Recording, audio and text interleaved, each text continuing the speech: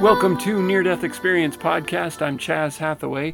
Today's experience is from IANDS.org, IANDS.org, which is the International Association of Near-Death Studies website. And this was only recently uploaded to the site this month, in fact. But the experience happened in 2010. He says, in May 2010, I suffered a heart attack as a result of a blood clot which broke loose following an accident where the bones on my left foot were crushed after being run over by an errant SUV the month before. I'll never forget the day of the accident because earlier I'd given $20 to a homeless woman and she'd tried to give me her Bible, telling me I was going to need it more than she would. While in the hospital, I contracted a severe bout of double pneumonia, which I fought off until my condition worsened severely that November. I had just come to work on Monday, 29th of November, when I got into a very serious coughing frenzy. I couldn't breathe and remember panicking before losing consciousness, apparently sprawling across my desk. Instantly, I was surrounded by this immense, loving light. I could hear what sounded like a low, steady buzz, but was now completely devoid of any pain or physical sensation. It was like falling through the floor and suddenly landing in God's hand. The light was too bright for me to look at directly, though there was no pain, and I have the impression I was on my knees. The light was all around me, while directly in front of me was a courtroom setting. There were 4 judges on 4 separate tall benches. They were in gray robes with hoods, and I couldn't see their faces, but they were all writing. In front of them was a low courtroom bar, and I immediately knew that if I crossed it, I would never be coming back. I sensed that the light was God, and when I turned my attention away from the judges toward him or her, everything instantly made sense. I wanted to stay, but I had to come back. It was communicated in pure thought that I was supposed to become a writer, something I thought was just so odd and even ludicrous because I'd always been more of an artist or a cartoonist, in addition to being trained as an engineer. I also have a physics degree. I desperately wanted to stay. And so when I heard these voices calling, "Rudy! Rudy!" I kept thinking or trying to shout, "Leave me alone! I want to stay!" I remember the final thought from God, "I will heal thee." Next thing I knew, I regained consciousness by abruptly falling so hard on the floor that my forehead started bleeding. My coworkers had walked in and thought I was playing dead until I flopped on the floor as dead weight. My coworkers quickly surrounded me and later told me I just kept saying, "Wow," over and over again, as if wow could even begin to convey what I experienced. I remember being so frustrated, I am even now, that I couldn't bring all the knowledge I'd learned back. My brain was just so pitifully small. I remember telling my coworkers later about what happened. The part about the light and the message, "I will heal thee." I blurted out my interpretation that I knew then that God had painted his own portrait. People looked at me both seriously and also suspiciously. My boss, however, was very upset by all this and took a sterner view by saying, "These things don't happen to people like you."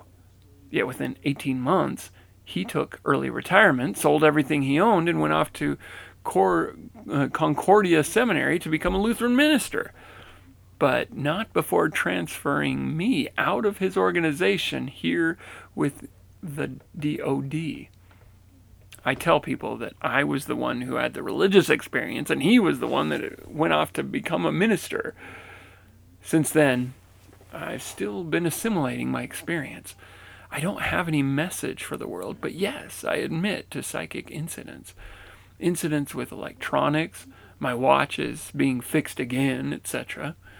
Probably the most profound thing that has happened is when my mother passed away in January 2017, I was able to tell her, even though she was in a coma, to go into the light. I was at the hospital when she died at 4:45 a.m. I intuitively knew she would pass and had woken up about 4 a.m. on the cot in her room. The nurses, who had tremendous experience with oncology patients passing away, thought she'd go on into the weekend. But I knew her time was near. She passed on my birthday. But it was so peaceful, and I can't help but believe that my own experience was partly to help her when her time came. I also believe she held on for me because she'd gone into a coma the week before in an abrupt cardiac arrest, having been brought in with kidney failure. She had been in the beginnings of third stage Alzheimer's, and I can only surmise that when she had her own near death the week before, that at that moment she achieved full clarity again and wanted to come back for me so that I could make the decision to let her go. A few things have happened after her passing, but that's probably appropriate for another account. That's the end of the experience that is shared here. Very interesting. So when he first passed out, he said he heard the buzzing sound. Well, first he was surrounded by immense loving light. And then he says, I could hear what sounded like a low, steady buzz. Now, I've heard of this before, and it seems to come up fairly often, not often enough to call it, an essential or, one of the major things, but it does seem to happen sometimes. No idea what it is. Is it just the sound that is around in the spirit world? I don't know. Maybe it's the sound of the earth and in its mortal form, and a spirit on the mortal world can hear it or something. I don't know. I'm just throwing that out there, but it's common enough that if you experience that, don't be surprised. And then he says it was like falling through the floor and suddenly landing in God's hand. I have heard this before about people feeling like they sink down into the bed or they sink down into the ground or something and then find themselves in, say, the void or something like that. And I don't know whether their spirit is actually drifting into the ground and that's why it's dark and whatever. I doubt it. I think there's probably more to it than that. But the sensation is one of sinking into the ground. Most often, if you think about this, it makes sense, but most often when people are passing out, their eyes are closed, so it's not like they're seeing, in an unbroken chain of, light around them where they're staring up at doctors and then they find themselves drifting up from their body. I suppose that probably does happen, but more likely they're in enough pain and so forth that their eyes are closed and they're just trying to kind of concentrate enough to stay alert and stay, whatever. But in this case, as soon as he finds himself in this light that's way too bright to look at directly, he says, though there was no pain and I have the impression I was on my knees, I suspect he could have stared straight at it. It's just that in your mortal mind and eyes and so forth, a light that is that bright has to be shielded from your eyes or else it could blind you. And so my guess is that it was his mortal afterglow, not afterglow, but he's still in the mortal mind that makes him think he can't look at it. That's my guess. But then he says that the light was all around me directly, but the light was all around me, so he's surrounded by this light, but directly in front of him, kind of like this tunnel in front of him or whatever, of view anyway, was a courtroom setting. This is interesting. I haven't heard this. I've heard of monks or spirits in robes and so forth. In fact, robes seem very common to wear on the other side, including in the library, which there's a interesting little discussion about that in one of our episodes. I can't remember which, but but somebody was just like, "What's with the robes?" And others are saying, they're probably going a little further than they have to at this, but to each his own kind of thing. There's like this little exchange like that. Anyway, I don't know if that's what's going on here, but these four persons, beings, whatever, are in gray robes, and he says they were judges. And when somebody says something like that, I mean, if they're in gray robes, with hoods where they couldn't see their faces, if I saw a judge with a hood over his head so I couldn't even see his face, I don't think I would even think it was a judge. And I don't know, it doesn't say he or her, it could have been either, but he says that they were judges. And my thought, and they're standing on these tall bench, or sitting on these tall benches. Well, it just says on these benches. I assume they were sitting. But he doesn't clarify how he knew they were judges. But he was in the Spirit. And so in the Spirit, it seems that people just know stuff. Kind of like in a dream, where it's like, well, there was these guys, they were part of a gang. They didn't look like gang members, but they were part of this gang. How do you know that?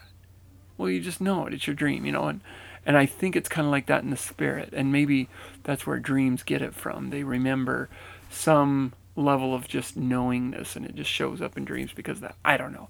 Anyway, and these judges were writing.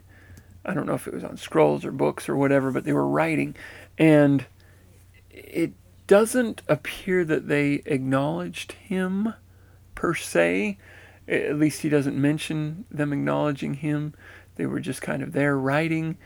And he turns his attention back toward the light because he says, I sensed that the light was God. And when I turned my attention away from the judges toward him or her, to God, I assume, everything instantly made sense. And I love, and by love, I mean, I find this ironic and fascinating and bizarre and cool all at the same time. That's all he says about it, except that everything is in all caps. Everything made sense. Everything about the situation, everything about life, the universe, and everything. I don't know. I imagine life, the universe, and everything, I would think.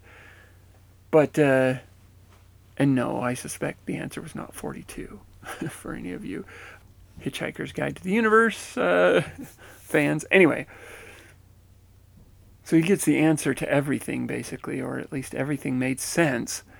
And then he hears these voices shouting, Rudy, which is his name, apparently.